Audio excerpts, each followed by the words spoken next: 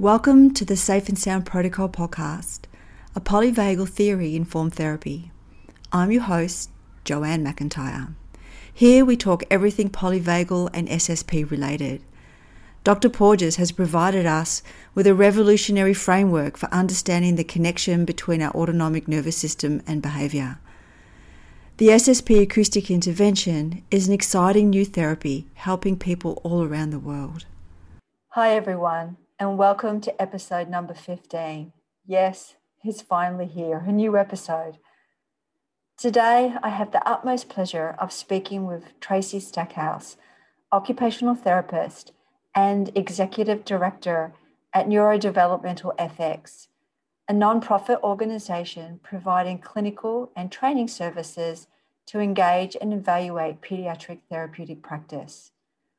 I hope you like the title of today's episode, Windows to Regulation, as it popped in my head while thinking about how to describe the episode.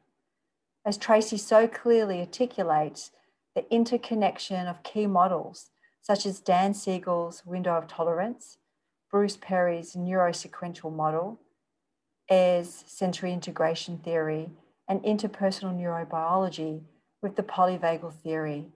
These models help us formulate clinical plans to facilitate co-regulation, connection, and safety to support SSP outcomes. I hope you all enjoy this episode. Welcome, Tracy Stackhouse. I'm so excited that you have come to be on the podcast today. I know we're going to have some amazing information to share with our listeners. So I'm going to have Tracy introduce herself and give a little bit of background. But before we do, I just wanted to give our listeners a little bit of an idea of what we're going to be covering today. Some people might have heard Tracy speak before. She provides a presentation in the remote delivery CERT program for Safe and Sound Protocol practitioners. And it was based on that I really wanted to have her on the podcast because she just does such a beautiful job of merging theories that many of us practitioners have worked from and blends that with polyvagal theory, and then really provides a very clear framework about how we then now merge these theories to help support implementation of Safe and Sound Protocol. But I want for our listeners to know that this information is not just about supporting the Safe and Sound Protocol outcomes. It's really what we need to be embedding in our day-to-day practice as well. So we're in for a good one today. So please, Tracy, just give us a little bit of background, who you are, your clinical frameworks. Sure. Thank you so much, Joanne. What a lovely, I'm glad that the presentation that I was able to do for the remote certification for SSP was useful for you. And I'm really excited to be here today to talk with you and with everybody to make this information accessible. So I'm a pediatric occupational therapist in Denver, Colorado. So I have a background in developmental neuroscience. My master's degree is in developmental psychology and developmental cognitive neuroscience from the University of Denver. And I'm an OT prior to that, and always intended to practice as an OT, even though I studied psychology and neuroscience. And I just love occupational therapy. I think it's a really extraordinary profession. And every day I work a little bit here or there, either clinically or working on different trainings that I provide. And I tend to revisit our core theories as an OT pretty frequently, just because I'm often thinking about them or writing about them or trying to figure out how to share them. And I always find myself feeling so lucky to be an occupational therapist. So I think that our theory base, the way that we approach looking at human occupation, how people operate and engage and adapt in their everyday life, is a really treasure trove of kind of humanity and wellness and wholeness. And I love that about our field.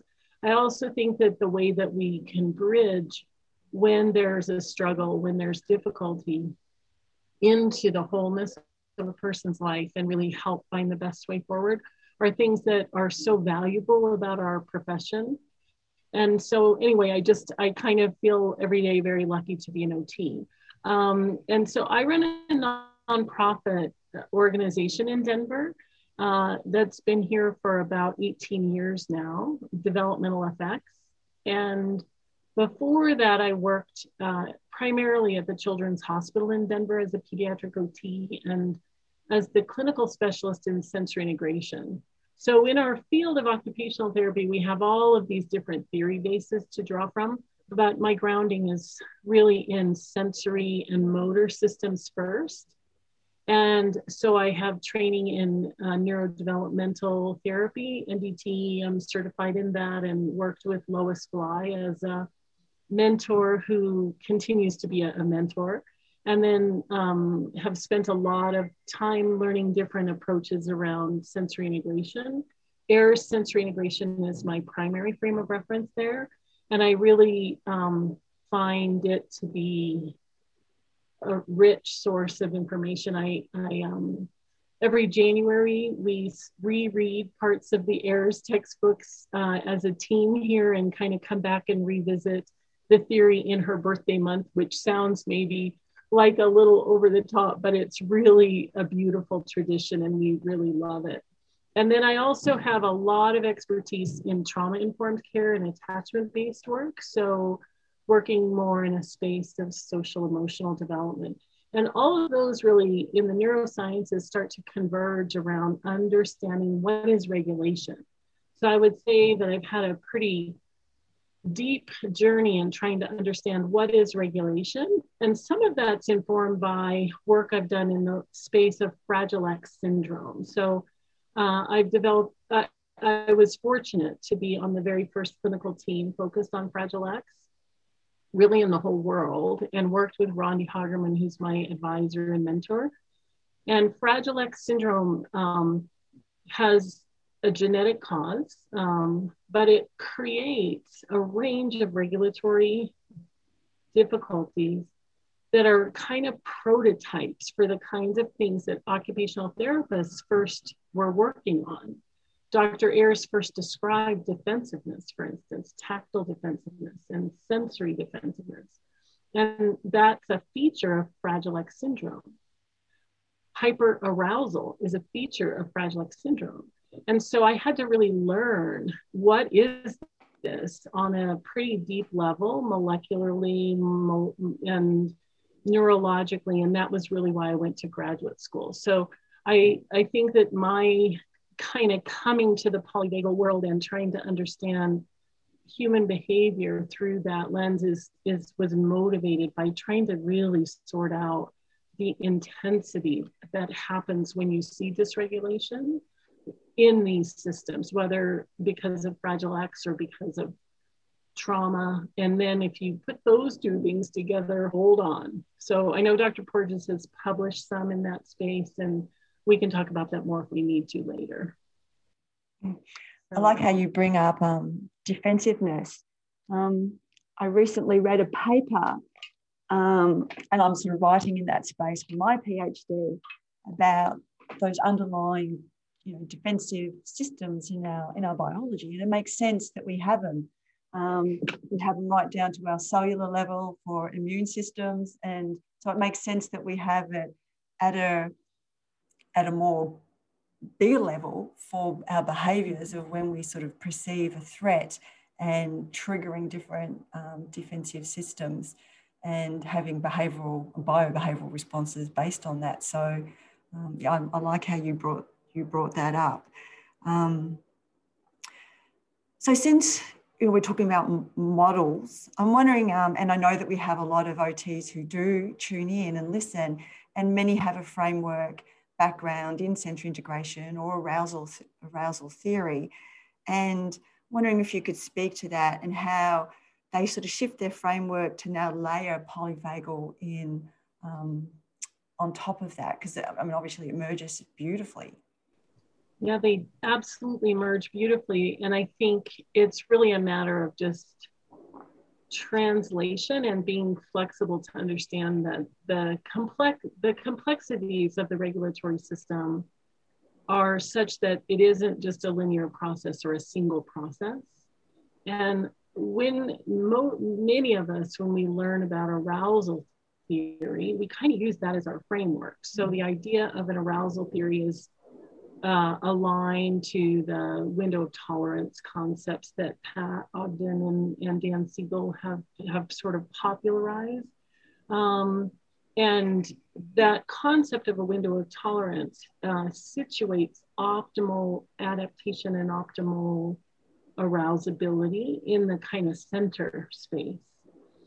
And then what happens is that that window has width and dimension to it, and location, kind of space.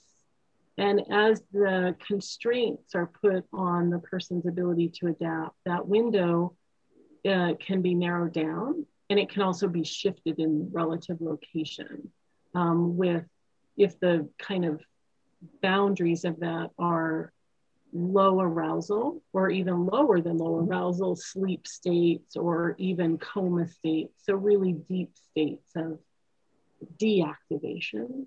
And then you can move into heightened states of activation. And that, so if those are the poles of that space, our optimal functioning kind of situates itself somewhere in the mid ranges usually when we're adapting well. And so most of us have that conception of kind of an arousal window or an optimal arousal state that kind of sits in the middle. And then in the work in the vagal systems that has been done, you know, from Dr. Porges, and also a lot of this work comes from Deb Dana's work.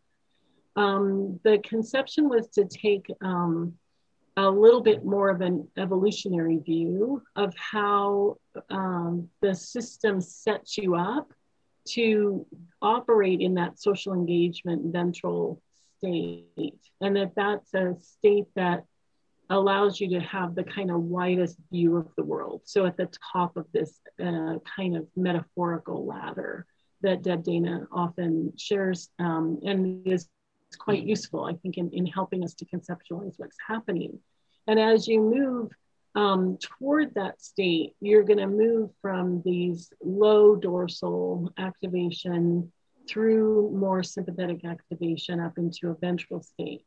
So sometimes people can get confused because optimal is now at the top instead of in the middle, and it can feel a little bit like, wait, which theory am I using? When in fact, there isn't any need to feel like those are not aligned. They aren't visually aligned unless you kind of tweak and move them. So in the SSP talk that I did for ILS, I tried to just kind of metaphorically show how in the nervous system, it's really a matter of mathematics and computation, and you can just move those states around and get them to align. So in the visuals that we kind of have in our mind's eye, it can feel like there's a lack of alignment in those two models. But I think what's really important for any clinician, or really any parent or anybody trying to approach this material, is to take the model that you feel like you best understand. Because when we're trying to convey a sense of certainty and safety, we need to feel like we can articulate what it is that we're trying to accomplish, what is our intention, and be very clear about that. And so if the model feels cluttery or confusing, then that won't serve that purpose. And it doesn't really, either model is accurate, and they're both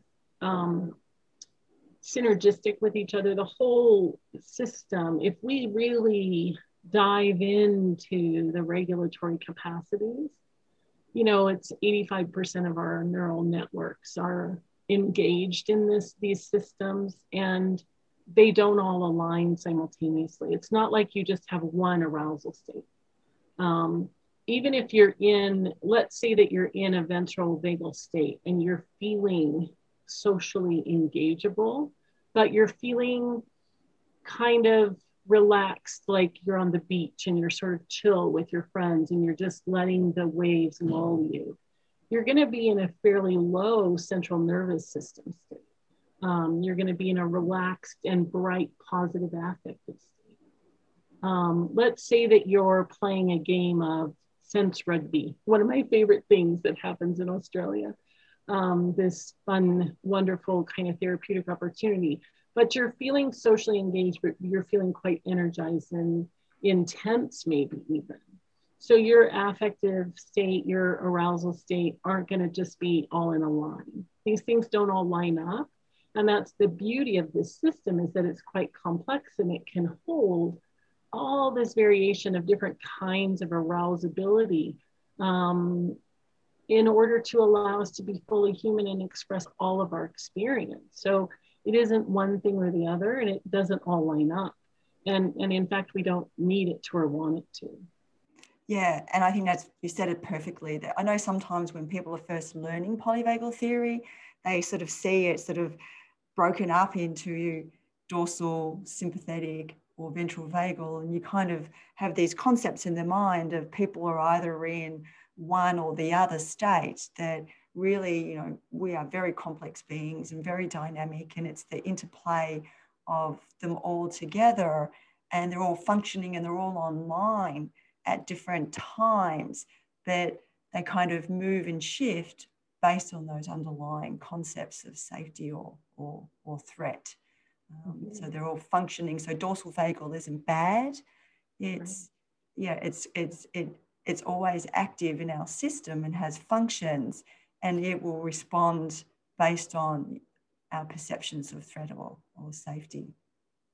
That's right. That's right. I think it's also, you know, because in the polyvagal sense, we think about dorsal often as more of that withdrawal, active state. But, you know, we all need to be in dorsal sometimes, and that system needs to be activated for us in order to allow us to rest and restore and recover and find different nuances in that kind of recovery state. So there, like you said, it's not a bad thing. And what happens is it's when the window gets narrow enough that you start to not feel like you're adapting. And when that starts to happen, the vagal system is a powerhouse of driving protection and survival. And so you will end up having that dominate what's going on in a way that is not open and allowing for all of experience. It's a constraint. It's a constraining system. So whenever we have the modulation systems kick into constraint and protection, their job is to do that. And it doesn't allow for the other possibilities. So all of the other systems are going to be constrained by that, but it isn't that they're going to then push everything into alignment around that. Each system has its own regulatory function happening. Mm-hmm. So the grand master on some level is that vagal state. And also on a sensory level, the kind of grand master is really the vestibular system. And so we have these different forces that are telling and organizing and integrating for us. And it's beautifully rich and complicated, and why we often need to have therapists engaged in the space of the intervention, because these are big systems that have big disruption and often need lots of well-informed guidance in order to be addressed well. Exactly. And I know you provide a wonderful framework for that. And before we go there, I just wanted to go back a little bit too, because I know in your presentation, when you were talking about the window of tolerance, you gave this really great visual, which for me, I thought made this nice bridge of how you can then talk to families. And you talked about the river of integration. And so you can really kind of have that river framework in mind, and you can speak how when you can have those forces that will narrow that river and, you know, create eddies and restrictions. So there's less movement, less adaptability within that. So I'm going to let you add to what I've just started, because I'm sure you've spoken to this more, and yeah. Yeah. So the river of integration really comes from Dan Siegel's work, and he talks about how when we're in a flow state. So, Dr. Siegel is a really great translator of lots of sources of information.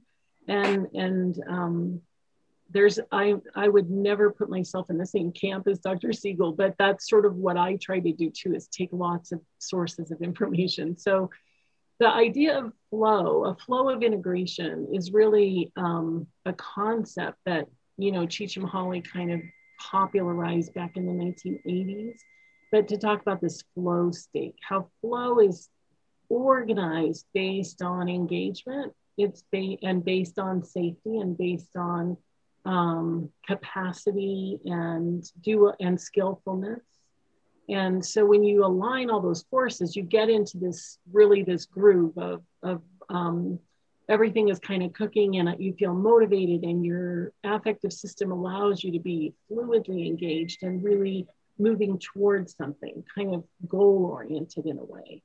It doesn't have to be a hard goal. It can be kind of just a general, I want to be in this space, but you're moving. And so there's that flow. It's like the river. And when you start to have constraints and bumps in the river, the edges, Dr. Siegel talks about how you bump into chaos and rigidity. So that, those are really general terms, but they're such the lived experience of all of us that as soon as we start to feel our flow kind of bumpy, and the edges are coming in and the water's getting faster and we're feeling the torrent of it, we can feel like, oh, I'm going to bump into my edges, and my edges might be a bit chaotic, or I might dig in and get more rigid and inflexible and narrow in my thinking. So I think that's a really helpful concept. It's often, before we ever talk about arousal states or the vagal ladder or anything else, it's the simplest way to think about it. So often with a new family that I'm working with, a new school teacher in a program somewhere, I might start with this because it's so relatable for all of us, right? And then you can, once there's a general understanding, then you can sort of see, how does the child's behavior, the child's lived experience map onto that? Where do we see the rough patches, and how can we start to translate that then into some deeper theory? But sometimes I think simple is better, and it's a nice concept. Yeah, definitely. It definitely made connections for me because sometimes it is hard to explain regulation or dysregulation to families, and trying to sort of, give a nice strong visual, and so they can see the flow and the ebbs and changes, and how different events can narrow the river, or different events can widen the river, so they can have a bit of an idea to how to visualize that. Yeah, I think it's also interesting where I've very often had conversations with parents where there's an aha that happens when they start to realize that maybe in moments of dysregulation, their child ends up on the rigid bank, but the parent ends up on the chaos bank. And then you have this mismatch, and we're like really far away from each other because we've got this raging river of what we both want in between us, but we can't access it because we're in such different places. And so I think that these words and concepts become really useful when they land in the space of, I get that. And when you see the parent like, oh, that's exactly our experience, or even the child, yeah, I'm feeling that chaos right now. It's so helpful to be able to label it and name it and bring it forward into a space of, oh, what is that? And what might we do about that? Mm-hmm. And so would you then layer a bit of the science, the polyvagal, of understanding autonomic nervous system, of what actually might be happening in your body while you're in that sort of chaotic state? Absolutely.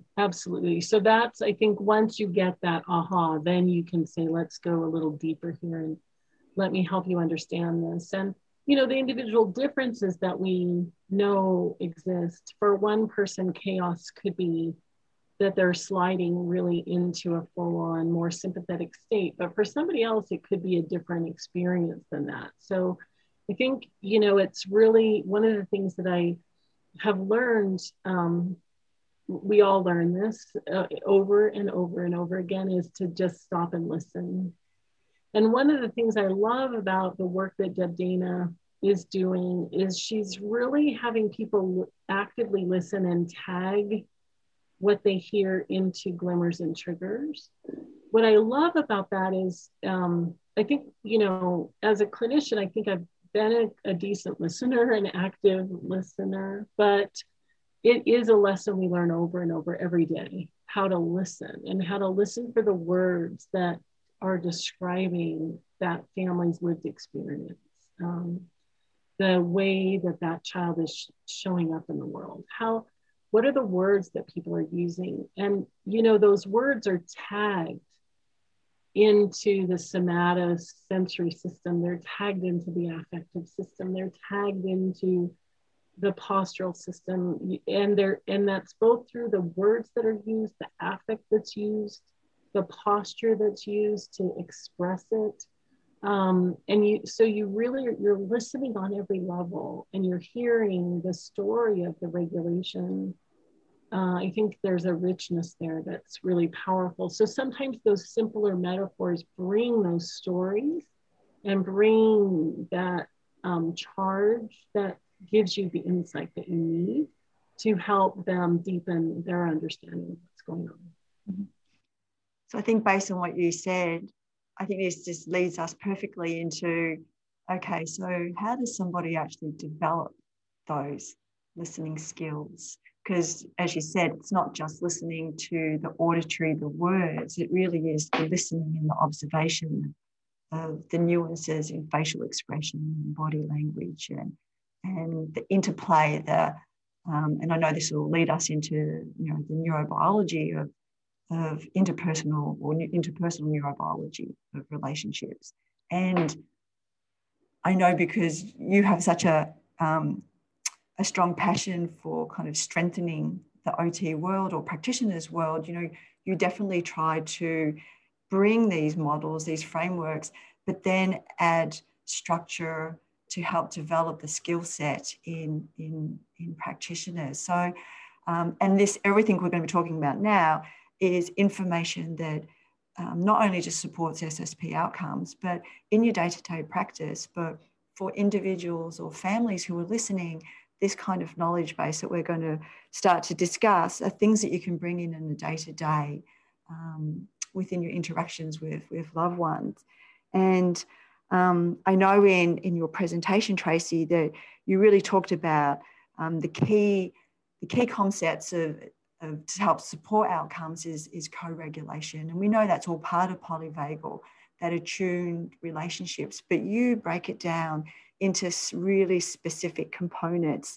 And I'm just going to sort of, help trigger because you don't have the slide with the information in front of you. You've probably got it in your memory banks, but, and have you speak to each. But, you talk about, synchrony, mutual reciprocity, mirroring, the serve and return, the shared affect, and the important parts of repair. So I wonder if you could speak to that and how you actually go through in your trainings to help build those skill sets in practitioners, but then also helping practitioners support families. I know that's a big question here. It's a big question. So I think the first thing is that it really starts with self-awareness, always on the clinician's part. And in a family system, to notice where there's awareness and where there may not be. Because when a family has been living out of that flow of integration, there's a lot more day-to-day experience in super active coping, and that can kind of pull you away from being fully present in the moment. And so many of the families that I work with, when they get into connection, they're deeply, playfully, warmly, in an attuned way, synchronously able to be with. But sometimes giving permission to get there, you have to like work to even create that opportunity, because the stress and just the daily lived experience is so intense that there's a lot of not being fully present. So I think as a clinician, the first thing you have to do is you have to find that mindful ability to be fully present. And that's a felt experience in our bodies. It's a deeply somatic experience to be able to be present. And in presence, then you want to be able to bring your eyes to a very empathetic sharing of what's going on here. So I think, what you're looking for then, I think the list that you kind of gone through, you're looking for these particular qualities. So synchrony, for instance, interpersonal synchrony has a neurological foundation in mirror neuron systems and in interactive oscillators that allow us to have a shared mutual rhythmicity that just occurs naturally. So when you're really in a regulated, available state, that rhythmicity becomes very evident. And you can induce it in another person. Sometimes when I do trainings with clinicians, I have them, just kind of play around with that. Like, can you get another person to hand you something and hand it back? And as you hand the object and you receive it, can you start to really just play with the timing and the spatial location of that? And how does that feel? And can you disrupt the synchrony, and can you enhance the synchrony? Any of us can do that. And we all have that kind of interpersonal power. But it's when you're really available. So people who are more dysregulated are going to lose synchrony. They lose synchrony rather quickly. And the synchrony is both in their social, I call it the social motor system. But in the motor synchrony, you see this kind of degradation of the rhythm of it, and also of the ease of fluidity of exchange. So synchrony is very in the social motor, gross motor space, but it's in the fine motor space, in the ocular motor space. It's even in the breath. So what you're working on really is fine tuning that exchange across those different spaces. And when you have synchrony, it's easier to move into that mutual reciprocal exchange. If you don't have synchrony, it's really hard to do that. So it's a little hierarchical. If you are working with somebody who's struggling with reciprocity, with the serve return, and they can't quite get it, it's usually because they're missing this element of synchrony. And sometimes they're missing synchrony because synchrony really comes partly from your own breath cycle. And so sometimes we have to back up and just work on that a little bit. And it also comes from your three-dimensional sense of your body and space. And that of course neurologically comes from lots of sources. But if I'm working with a therapist trying to improve their synchrony, I'm going to have them be really mindful of their breath and really mindful of their body and their rhythm, and then come back again and ground and land themselves and feel their three-dimensional self before they do the interaction. So much of it is in that felt sense of their somatosensory body, of their interoceptive body, and their breath control. So that's a lot of words. But hopefully that's making sense. No, perfect. Very perfect. And you're so right. And I think when I had a conversation with Kim Barthel, she definitely speaks to that to be the best advocate for your clients or even your family members, that really it's just yourself that you need to be able to work on, because that through that interpersonal neurobiology impacts the self of the other, or the autonomic state of the other. So the more in tune you can be into yourself, into how you regulate your own autonomic state, how you can, maintain or use therapeutic use of self, from body posture to facial expression, is what is going to help regulate the other people who you have in your life that you're working with or supporting. Yeah, very nice. But I like how you break it down, and it really is those components that you speak to. Yeah, I think there's also, an interesting nuance that I've learned because of working with a lot of people with Fragile X syndrome. And that is that, I can bring about a sense of regulation with most people fairly rapidly, I would say. But one of the things that's really important to remember is that my window of tolerance, I need to be in my window of I need to be really available and present and fully regulated first. But the goal isn't for the other person to match me, it's for me to go to their optimal. And I think that takes an extra sense of knowing that you have to be present enough to know yourself, but then to tune into them. And for them, what feels safe could be nothing to do with your sense of synchrony of the world. So where do they feel safe? Where do they organize around? Where is their window of tolerance located? And sometimes for some of our individuals that we work with, their best optimal state is way faster than mine, where I feel the most grounded and centered. But in that moment, it's not about me. I have to stay grounded, but I have to meet them. And that is tricky. And one of the things that I shared in the SSP talk was, I found it extremely useful to rate a child's state, maybe on the vagal ladder, for instance, and to simultaneously rate where the parent is, and to really highlight that, to bring to a lot of clarity. When the child is here, where are you? And what happens to your nervous system? And then what's the goal for the child, and what's the goal for you?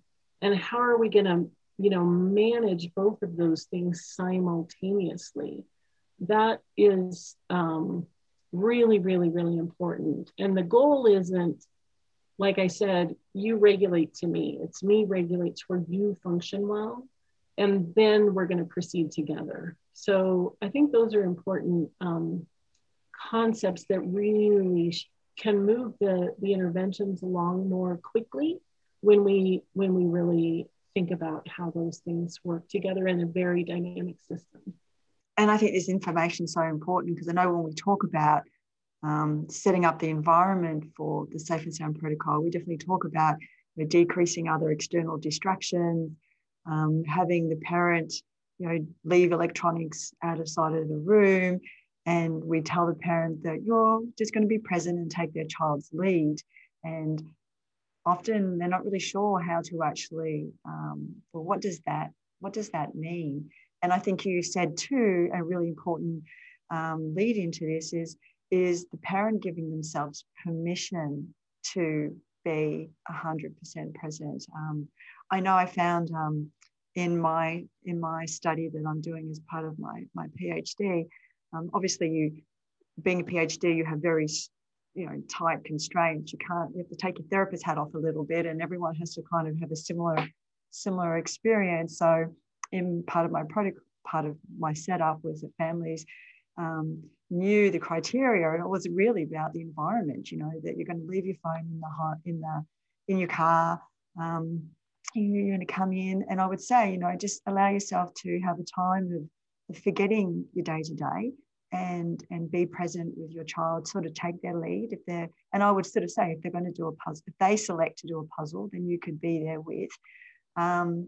And the feedback that I had from families, initially it was just in the beginning, you could see how they were just like having to get comfortable with not thinking about their other agenda and not having the phone in their bag with them. And then over the protocol, you could see them start to relax once they've accepted that, to actually try and be with their child. But I think because life is so busy, and we're always told to do, particularly if you're working with children who have special needs, you go to therapy and you're always being told, do this, work on that, do on that, that it's hard to actually let all that go and just work on really being present. And what does that mean? And it is a lot of work to do that. And I don't think people, I think you speaking to some of these components really let us know things that we take for granted, but sometimes we really do have to dissect that to help people tune into it, to build that with those connections with families. Absolutely. Absolutely. It's also, it's like, even if you're present in the moment and then some time passes, whatever that time may be, 2 minutes, 10 minutes, whatever. And then you have a little shift where you take a deep breath. You may even shudder, even pathetic energies. And then you realize, oh, I really needed that. And now I really do feel present. So presence deepens. And as presence deepens, possibility opens. So one of the things that I think happens is, across the time of treating in SSP, for instance, that repeated experience of coming back to presence and really staying in those moments together, by the third or fourth day, the experience of what does that mean to my nervous system as the parent might be really different than how it felt on the first day. So one of the things that I think is really lovely is to have repeated conversations about that. And what is your experience of the child now that you really have a deepened experience of presence with them? And how does that open your sense of what their life is like and how you might play with them and how you might follow their lead? It changes as we become more deeply regulated and more deeply engaged. So I love that process. And I think it's a really deeply honest thing to be able to give up your phone and stay present and then say, I don't actually want the phone back because I love this so much. Or I need to retreat. What does that mean? I wish that I could retreat. What does that mean? So I think all of those things are part of the process, and I think it's a beautiful thing. Mm-hmm. And that is exactly what, at the end of my research, and I was sort of doing post data collection and just having a discussion with the families about what their experience, and so many of the parents shared how nice it was for themselves to kind of have that experience of letting everything go and just being with their child. And they sort of said, I didn't realize actually just how fun sitting doing a puzzle was, or coloring was with my child. And we've started to, I realized this is actually good for me. And so we've actually started to do some of these more activities at home. And so that was nice to hear that, because I think life is so busy that we need to realize the importance of, people call it downtime, but it's sort of non-pressured connect time, isn't it? Absolutely. Absolutely. And, the goal of that sustained ability to be in social engagement for the purpose of connection is the richness that's available to us in connection. So letting ourselves be enriched by that and informed by that. What a cool thing. I love that you're doing that in your work and asking those questions and probing into that, because, connection begets regulation, but regulation begets deeper connection. And it's that reciprocal dance that's happening in that system that is what it's all about. Mm-hmm. Mm-hmm. And I think this segues perfectly into next, when you talk about in the training about, around clinical reasoning you talk about like the R's, regulate, relate, and reasoning, and that they're not always in, the decision making about where to actually start. Do we start with relate, or do we start with regulate? So yeah, talk to us about that. Yeah, I think that having the list of R's is really important, and not being in chaos or rigidity around how you're using the R's, staying in a flow, staying in connection, staying in reading, what does this child or what do I need right now? And it may be different from moment to moment. So when we establish a base of safety, for some individuals, getting there, if you try to do it relationally first, they're not open yet to relationship. And, we work with individuals who've had all different kinds of experiences, sometimes quite significantly awful experiences, where a sense of relationship takes a bit of time. And so for individuals like that, sometimes you have to start with a lot of regularity and predictability, and work through other regulation sources in order to open the possibility that relationship matters. Now, of course, you're doing this with them, so it's never really in the absence of relationship, but the focal quality, the focal intention, you might have to soften. And it's sort of fascinating to me that, again, going back to individuals with Fragile X syndrome, one of the things that's characteristic of people with Fragile X is that when their arousal system starts to rise, not even into hyperarousal yet, not even into a not ventral state, but what you'll see is that they'll start to soften their eye gaze. And sometimes it becomes pretty intense, pretty fast. They'll get very actively gaze avoidant. And so in those moments, if I impose my relational energies, that I'm only going to escalate their need to withdraw. But if I realize that I need to infuse a sense of safety through rhythm and predictability and a little softer relational energy, and allow them to initiate the relationship with me, then that creates that opportunity in that platform. So it's, again, following the lead, but not at the exclusion of what's my intention and goal. I know that what I want is a rich connection, but I'm not going to get it if I impose it. So it's really those R's, you have to be fluid with them moment to moment. And sometimes you start, usually because we know, again, with a Dan Siegelism, with the kind of flip the lid philosophy, that we aren't going to go to reason first, usually, especially with any dysregulation.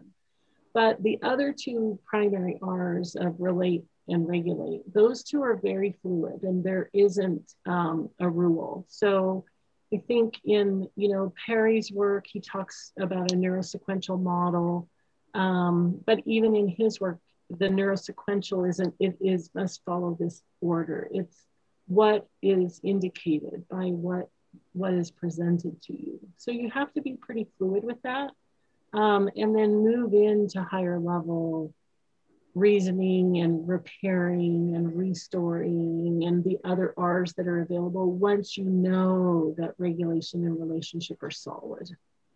Mm-hmm. Lovely. So I know you developed a model to help practitioners develop this skill set, and you're about to release an updated of that model. So if you could just speak a little bit about the STEP SI and then what the new model, because there's going to be practitioners who are listening who are like, wow, I want to learn more about what Tracy's speaking about. So yeah, let everyone know.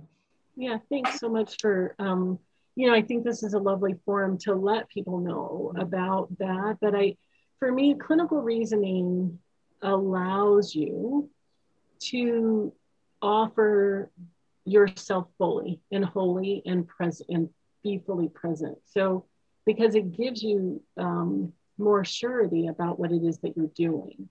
So in the reflective planning time, having tools that really structure your thinking and allow you to try to identify the key elements of intervention that are going to align with the system that you are working with, this person, this wonderful being.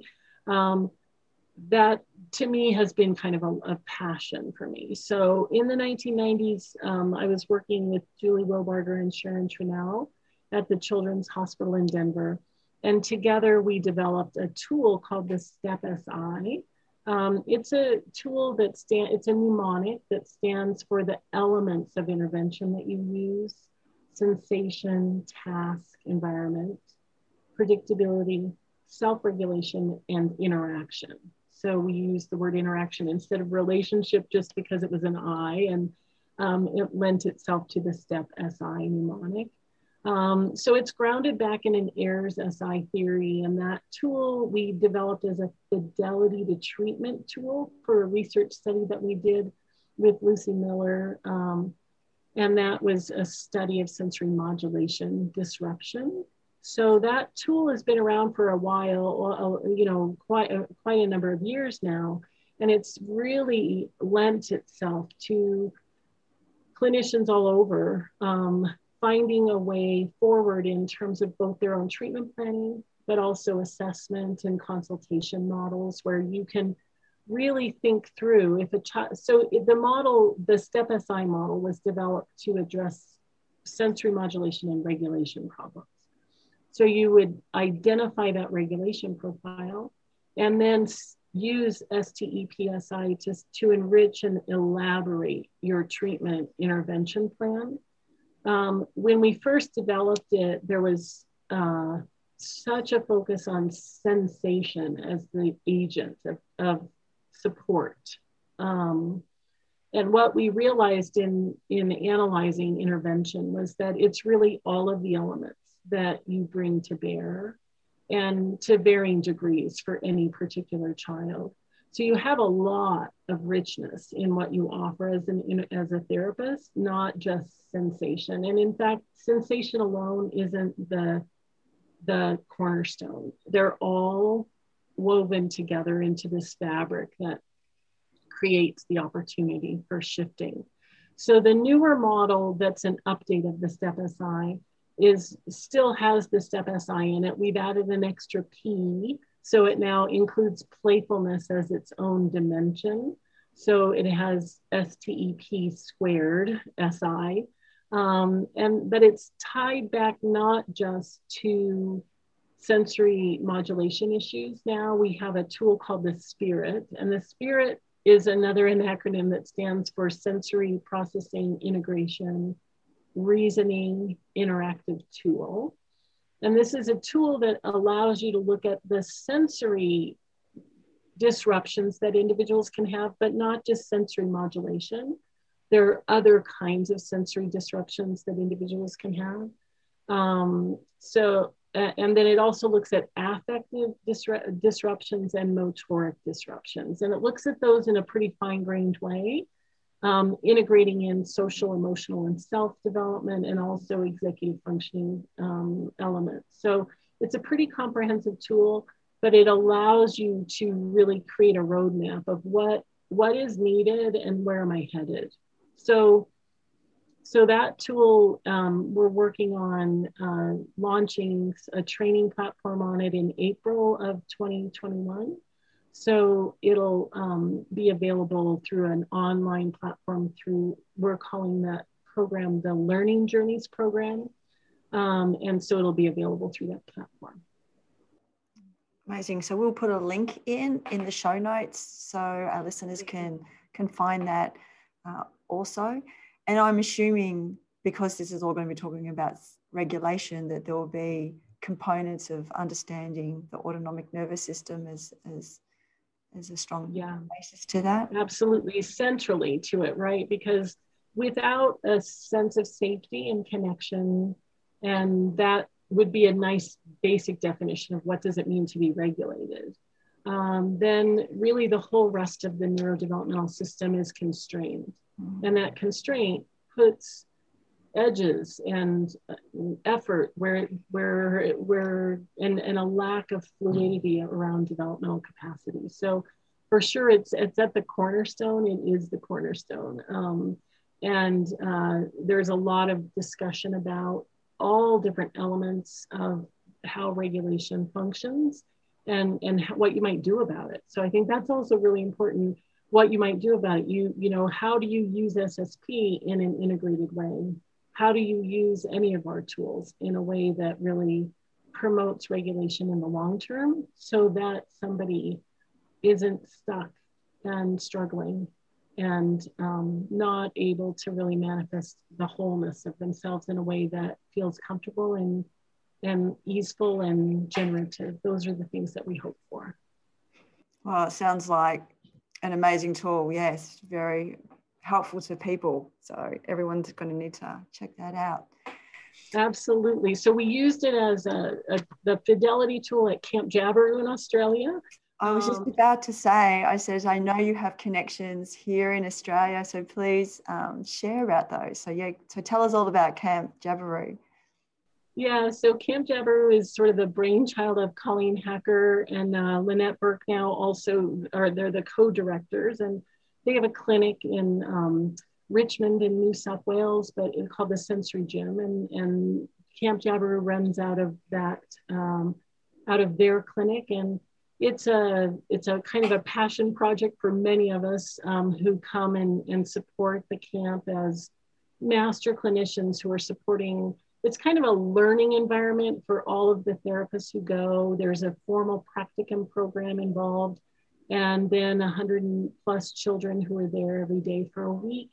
And it's just this incredible kind of environment where we're implementing interpersonal neurobiology every moment in nature, in play, in, you know, risk-taking challenge with children, in pure joy, in pure challenge, in daily life, and just kind of really living the whole of it.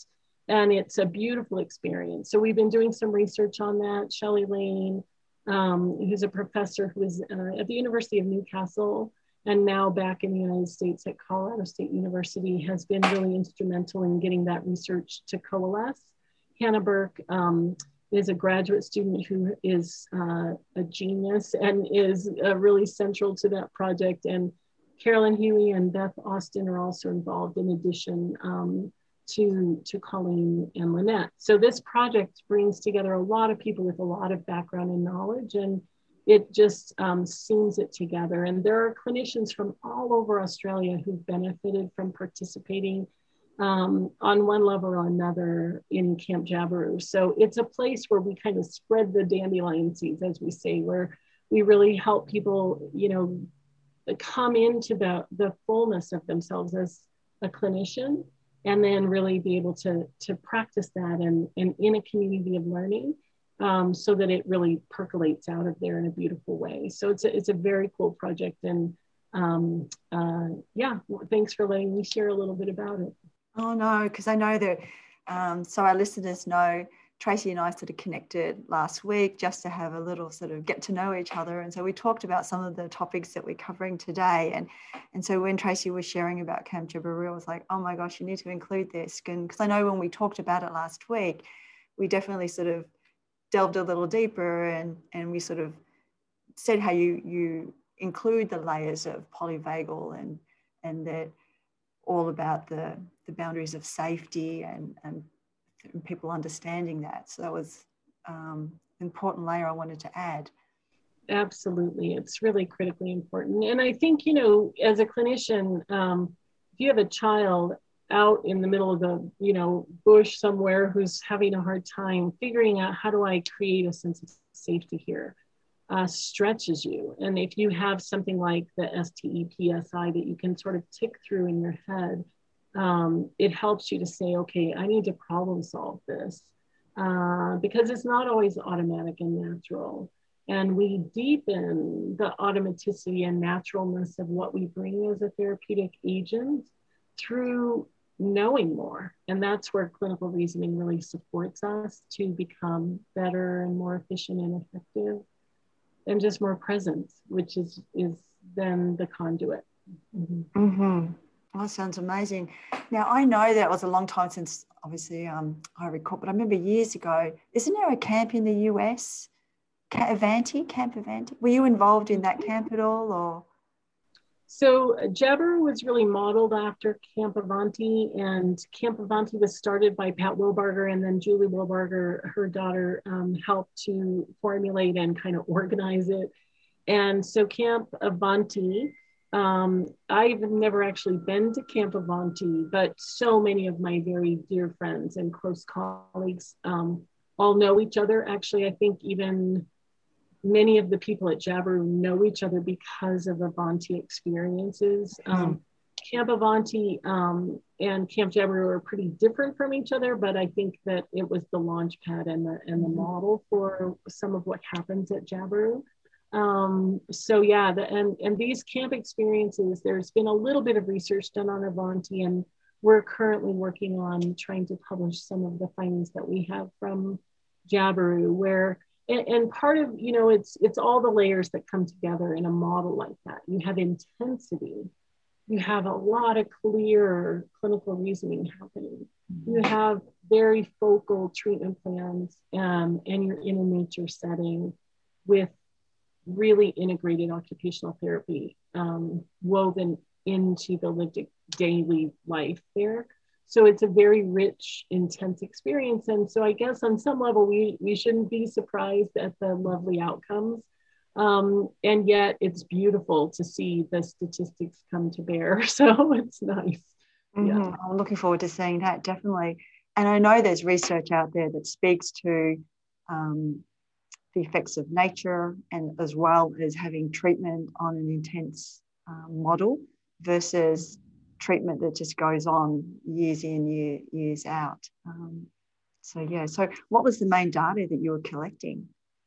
So we used a couple of different tools. One is the Canadian Occupational Performance Measure. We had parent-generated goals that were measured 3 months before camp, immediately before camp, post camp, and then again 3 months after camp, so that we could have kind of a sample of is camp actually the thing that's making these shifts, or is it just maturation or something else? So, and then we used the test of playfulness that Anita Bendy had developed. And then we have a couple of other convergent tools that are more questionnaire kinds of tools, like the brief or the, tools like that. So we're just starting to dive into looking at those extra tools, but the goals and the playfulness outcomes are really compelling and really show the power of the intervention. So it's good. Yeah. Oh, sounds amazing. So we'll also include a link to the relevant contact people, so practitioners who are listening, who would love to have that as a learning experience, because it sounds amazing, that will have information in the show notes where they can access that. And who knows, maybe in a year or so, when we're all being vaccinated, we can have some international people come and be involved in that. It sounds amazing. So I know we're getting close on time, Tracy, and I want to respect your time, but the last thing I wanted you to share is, I know you shared with me that you're involved in a podcast yourself. And again, another linkage to Australia, that you're teamed up with a group, Seed Therapy, which is out of New South Wales also, and about to launch, it sounds like an amazing clinical tool for practitioners to link in as well. So just, tell us a little bit about that. Yeah. Thank you so much for letting me share about that, because I do think it'll be interesting for folks who are listening to this. They might be interested in that, in this other podcast as well. So this podcast is called Spirited Conversations, and our sort of subtitle is Engaging and Elevating Pediatric Occupational Therapy. The podcast is in conjunction with Developmental Effects, where I am in Denver in the United States, with the Seed group that in Orange, New South Wales, and Sarah McInnes, or Sarah Fleming, is the director there. and I've been doing supervision mentoring with their clinic for a number of years. And we always have these really fantastic conversations, and they have a very captivating team. And so Corey Johnston and Michelle Maunder felt like it was really worth putting this together to share with other clinicians who maybe didn't have access to that kind of mentoring. So it's not the kind of podcast that it's really meant for clinicians to dive pretty deep. It's a deep clinical reasoning conversation, and it's just the three of us in the first series of episodes anyway. It's just the three of us kind of talking about our questions with each other about various topics related to sensory processing, related to motor function, related to how kids put the world together. And it's us just kind of wondering about theory and how theory leads us to better intervention. So we just have a very organic conversation, and it's, for us, it's quite interesting. We hope it'll be interesting for other folks as well. And then our intention is that we'll be inviting other people to join us in these spirited conversations in the second season. Mm-hmm. Oh, sounds amazing. So to close, do you think in terms of like families or practitioners listening and they're thinking about moving through with learning about the Safe and Sound protocol, do you have any advice that you'd want to share? Yeah, the first thing that resonates as you ask that question is, I think, especially since, the training that I did for ILS around this, I get many calls a week with people saying, would you just help me to implement this? And I want the one or two or three things to do. And I feel deeply for how wonderful it is that somebody's reached out. But I also am always like, okay, let's take a deep breath and find a moment of connection to really talk about what does this actually mean? To be able to implement SSP well, to me, is a pretty deeply clinical process. I think you really want to spend the time to think it through. What's going on? What are all the layers? What are the layers of support that need to be put in place? What are the skills that your people need to have around you to be able to have effective co-regulation available and accessible? And sometimes that in and of itself is a journey. It isn't just a let's start this tomorrow kind of a thing for in my experience.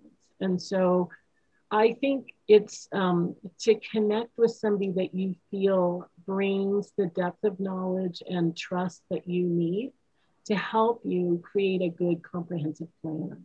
And from that comprehensive plan, when you step into implementing it, the trust and safety will grow because you're being held in this connection of what is the plan and who's the person helping you navigate that plan.